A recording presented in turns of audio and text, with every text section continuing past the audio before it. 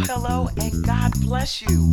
Welcome to BlakeEncouragesYou.com, where we are here with the word of the Lord to encourage you to stay on the wall for the Lord. My name is Glenn, and I certainly do count it a privilege and a blessing to be here with you on this episode number 73 of our podcast. Well, BCU family, we are back with our Nehemiah study, and we are up to chapter 9. We're going to finish that up today, and you do not want to miss this. So go ahead and take this opportunity to get your Bibles, your notebooks, something to write with, a snack, and settle on in. Blank Encourages You is coming to you with God's manifold mercies. That's what's coming up next. All right, BCU family, as promised, we are back with our Nehemiah chapter 9 study. So we're going to finish up the second half of Nehemiah chapter 9. Before we do that, let's talk about what we've covered so far in the book of Nehemiah. We talked about overcoming people approval, the importance of gated living, what to do when we are attacked on the wall, what to do when we just get plain tired on the wall. That does happen. So how do we overcome that? And once God refreshes us, how do we get back to work on the wall? We also talked about confrontation, and sometimes when you're working with people, there has to be a discussion that happens when things are not going the way that they should. So how do we confront people in a godly way?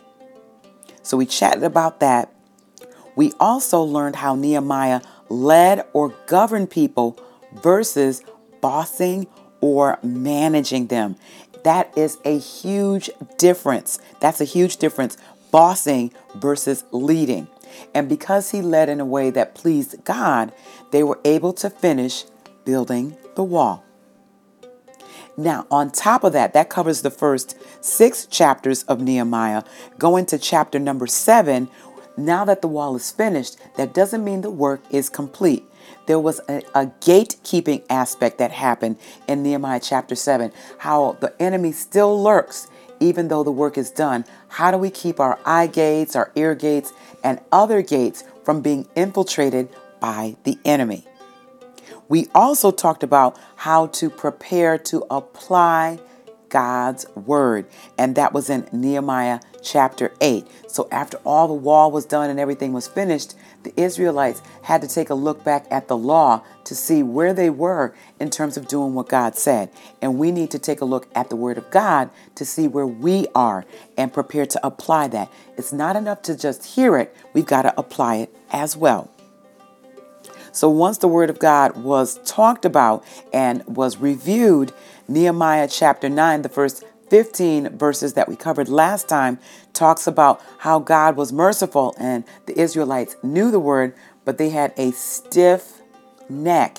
And that's what we call hard-headed when it came to actually applying the word regularly. So that's where we are. So as we finish up Nehemiah chapter 9, the Israelites continue recalling what God has done. Let's take a look at how they reacted. So let's go to Nehemiah chapter 9 once again. We're going to start at verse 16 and go into verse 17. All right, BCU family. So when we last left off, the Israelites, these people that the Lord have blessed tremendously, were being hard-necked, hard-headed, stiff-necked. They were not heeding God's commandments. They refused to obey and really had forgotten what the Lord had done for them. Verse 17 says, but, I love these turning points. God is a God that is ready to pardon, who's gracious and merciful, slow to anger, and of great kindness, and did not forsake them, even when they made a golden calf to worship that calf in the place of God. And that goes to Exodus chapter 38. So just very quickly, what happened here is that Nehemiah and his people were recounting when their fathers were in the wilderness. And at that time, of course, God had brought them out of bondage, out of Egypt. And when Moses was conversing with God and getting laws and such and things like that, the people became restless and they felt like they needed something that they could worship, that they could see. So they melted their jewelry, everybody, and made this golden calf. And you can read about that in Exodus chapter 38. And they began to worship that calf and say that that's what brought them out of Egypt, knowing full well that it was the God of all flesh that did it. So what's amazing about this is that although the Israelites flew in the face of God, although they denied his presence and existence in bringing them out, although they did that, what happened is that God did not leave them to rot in the wilderness. He did not take away their cloud by day that guided them or their pillar of fire by night. He never failed to instruct them. He did not withhold manna or water from them. He blessed and kept them in the wilderness for 4 decades. That's 40 years. He made sure that they lacked nothing and their clothes stayed fresh. All right. They didn't get old and their feet did not swell. So that's Nehemiah chapter 9. And that takes us from verse 19 all the way to verse number 21. That's what God did. Yes, indeed. Amen. And on top of that, in verse number 22, God still, now remember, they were worshiping this golden calf. He still gave them kingdoms, nations, and land, everybody. Yes, he did. Their children were multiplied like the stars of heaven. The Israelites were still brought into the promised land, although they disobeyed God continuously. They overtook cities. They got houses that were filled with goods. They had their wells filled with water, vineyards, olive yards, fruit trees in abundance. They ate, they were filled, they got fat and delighted in God's goodness. These are examples of God's manifold mercies in effect. And that takes us to verse number 25 in Nehemiah chapter 9. So verse number 26 starts off with the word nevertheless. BCU family, nevertheless. So in spite of all that God had done, verse number 26 in Nehemiah chapter 9 says that the Israelites were disobedient, rebellious, cast the law behind their backs, and killed the prophets who warned them to come back to God. So BCU family, as we apply this part of the lesson to ourselves, let's think back on how many things that God has done for us. Think about the provision, the protection, the healing, the comforting, saving us, and so on and so forth. How many times during that time that God has blessed us were we disobedient to what God has said? Have we been rebellious to the word of God and cast it away in favor of doing what we felt was right or what we wanted to do? How many prophets, be it your pastor, that mother at church, a friend, or perhaps even a stranger, did we kill with a look, with silence, or even our words when they warned us against going against what God said? God blessed and kept us through that whole entire time that we were doing those things. And that's an example of God's manifold mercies in effect. Now, what I will say, BCU family, and what's evident in the word of God is that when God promises to do something, he will keep his word no matter what we do or do not do. Know this, that there is a penalty for disobedience. There's a penalty. And verse number 27 of Nehemiah chapter 9, God allowed the Israelites to be delivered into the hand of their enemy due to their choice to stiffen their necks and to disobey God. When they cried out for relief in God's manifold mercies, He did deliver them. Now, verse number 28 lets us to know that after that deliverance, the Israelites, they straightened up for a while. Yeah, they did. But then they turned to evil again. And God left them to the enemy to have dominion over them. There is a penalty to disobedience. God will bless you and He will keep you. There is still a price to pay when we willfully sin against God. All right, so yet the Israelites cried out once more and God delivered them, not just one time, but many times according to His manifold mercies.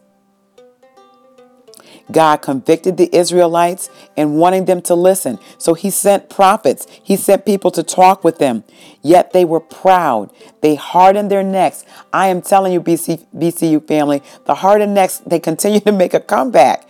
And the Israelites would not listen no matter who told them, no matter who came by, no matter who tried to convince them to come back to God and to listen.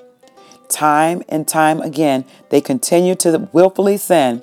And time again, they were delivered into the hand of the enemy because of their choice to sin. Nevertheless, in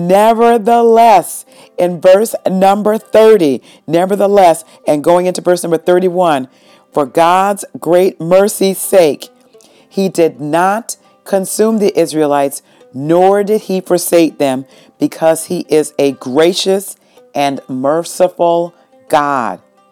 Once again, verse 31 says that because of God's mercy, He did not consume or forsake the Israelites because He is a gracious and merciful God.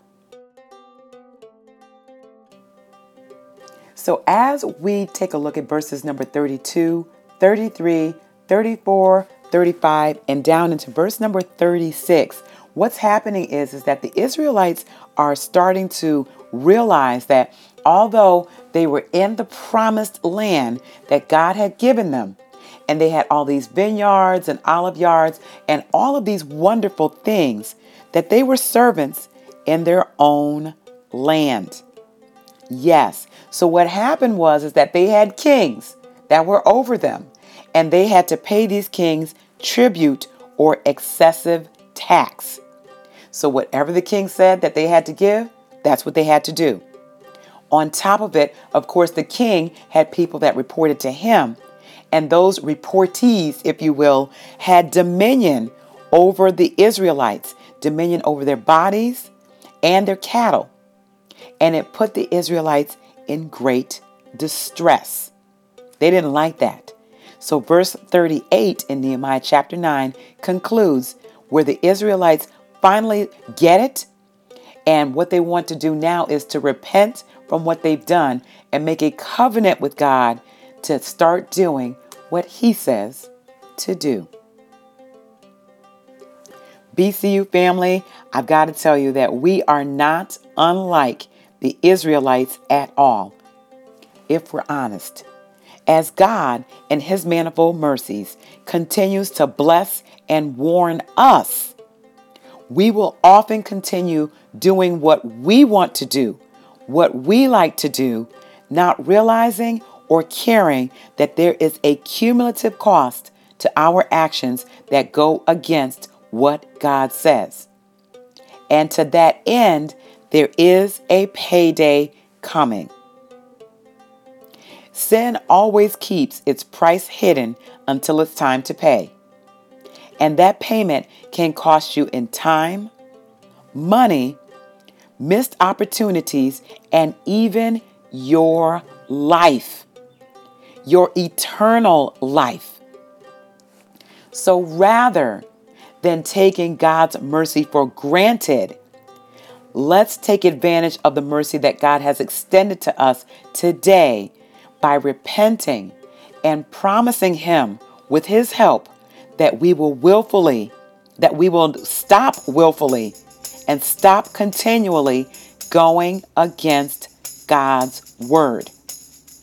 Slip-ups are one thing. It's the willfulness and it's the continuality, if you will. Not sure if that's a word. We made it one today that gets us into trouble. Nothing, BCU family, on earth should keep us from heaven. Amen. Amen. All right, BCU family. So that concludes Nehemiah chapter 9. I've got to say to you that there was some conviction here for me. Oh my goodness. But I thank God for it because it's His goodness that leads to repentance. And in His manifold mercies, what He does is that He warns us because He's that good and that wonderful. And He wants to convict our hearts so that we turn from what it is that we're doing so that we can be more like Him. We want to mature and grow in the grace of God. So we will no longer take His mercy for granted. It does endure forever. It is not extended to us forever. We have to get things right while we still have time, BCU family. So let's do that today with God's grace. So listen, we plan to wrap up the remaining chapters of Nehemiah the next time that we're together. We're getting to the end of our Nehemiah study. So I'm hopeful that you're excited for the conclusion of our Nehemiah study. I know that I am. And in the meantime, as you reflect on God's mercy and what we talked about today, I'd love to hear what you took away from this particular post. So please leave a comment in the designated section below on the BlenencouragesYou.com site. Or if you happen to be listening to this on any of the various places that we are, leave a comment there as well. As a reminder, if you have not subscribed to the BCU.com site, it's a good time to do so. I'm just saying, it's free and it's a great place to get the encouragement, inspiration, and information that you need based on the Word of God. Additionally, you can check us out on the daily because we are on Facebook, we're on Twitter, we're on Instagram, and we're also weekly now on YouTube with our Word of the Week. And finally, you can also listen in and subscribe to the podcast on Stitcher Radio, on Google Play, or on iTunes, and on SoundCloud on top of that. So there are lots of vehicles to get to BlenencouragesYou.com. Choose whichever one works best for you and meet us here. All right, BCU family. So this is Blen from BlenencouragesYou.com, getting ready to sign off and wanting to thank you so much for stopping by. We certainly appreciate you and cannot do this without your prayerful support. So until the next time that we are together, may God bless you, keep you, make His face to shine upon you, and give you peace as you stay on the wall. Lord will, we'll see you next time.